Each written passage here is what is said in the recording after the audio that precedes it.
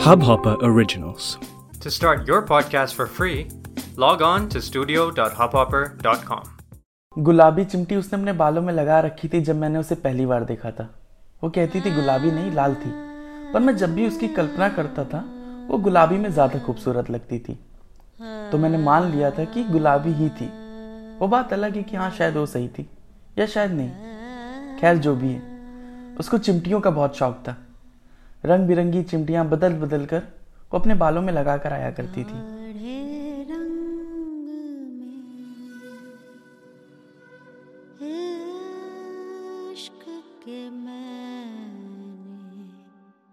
धागों को डुबोया है। बाल भी बेहद खूबसूरत थे उसके, पर मेरी नज़र चिमटियों पर थोड़ी ज़्यादा रहती थी। उसके बालों का रंग मुझे कभी समझ नहीं आया। कभी अंजन की तरह काले लगते थे तो कभी सुर्ख भूरे। मैं सोचता था कि उसके बालों में उंगलियां फेरूंगा, फिर लगता कि कहीं ऐसा करने पर चिमटियां निकल ना जाएं। उसके बालों में लगी चिमटियां उसके चेहरे का निखार और बढ़ा देती थी। दीपावली के दौरान घर में लगी टिमटिमाती झालर जैसे घर को और चमका देती है ना, ठीक वैसे ही। सिर्फ रोशनी और उसमें छुपी हुई ढेर सारी खुशियां। दूध जैसा गोरा चेहरा भीड़ में अलग नजर आता था। ऐसा सिर्फ मैं नहीं, उसे जानने वाला हर इंसान कहता था। उसके बराबर गोरे व्यक्ति को मेरे मोहल्ले वाले अंग्रेज बुलाते थे, और कभी कभी मैं भी।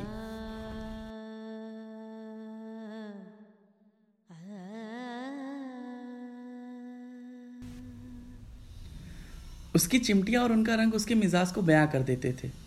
इंद्रधनुष जैसे सुहाने मौसम का प्रतीक है, वैसे ही सतरंगी चिमटियां बता देती थी कि आज दिन खुशनुमा है। चिमटियों का बालों से गायब होना या थोड़े फीके रंग वाली बिना छटक की चिमटियां खुद से बोल देती थी कि आज मन थोड़ा उखड़ा है।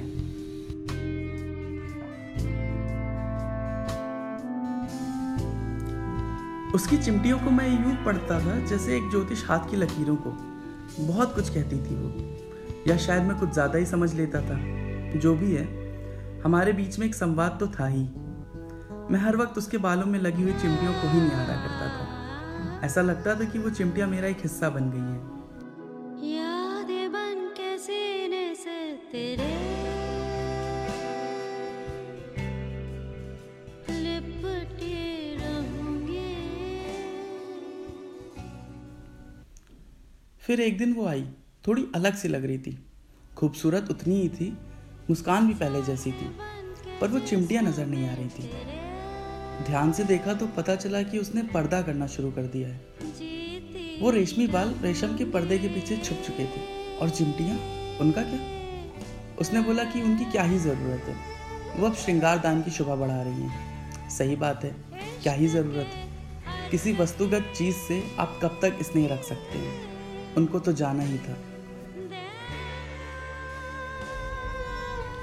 चिमटियां गईं और हमारे बीच का संवाद भी। बहुत कोशिश की, पर अब उसे पढ़ पाना बेहद कठिन हो गया था। तो फिर मैं उसे और पढ़ ना सका। मैं सोचता था कि उसके बालों की चिमटियों की तरह उससे हमेशा के लिए लिपट जाऊंगा, पर उसे चिमटियां बदल बदल के पहनने की आदत थी, इसलिए डर लगता था। और अब तो चिमटियां भी जा चुकी।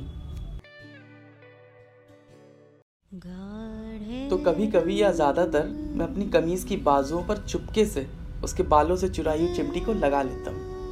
कुछ लोग देख लेते हैं, कुछ मुस्कुरा देते हैं, कुछ हंस देते हैं। उनको भी पता है कि दीवानगी की चरम सीमा निर्धारित नहीं है, और मैं अभी भी अपनी कल्पनाओं में उसे लाल चिमटी में ही महसूस कर लेता हूँ। नहीं, गुलाबी चिमटी। मुस्कानों को जोड़ के पिरोया है। बहुत बहुत शुक्रिया, आप सुन रहे थे किस्से और कहानियां गलियारा पर। इस पॉडकास्ट को शेयर और सब्सक्राइब जरूर करें। बहुत बहुत शुक्रिया। इस हब हॉपर ओरिजिनल को सुनने के लिए आपका शुक्रिया। अगर आप भी अपना पॉडकास्ट लॉन्च करना चाहते हैं तो हब हॉपर स्टूडियो वेबसाइट पे रजिस्टर करें और 1 मिनट के अंदर अंदर अपना खुद का पॉडकास्ट लॉन्च करें।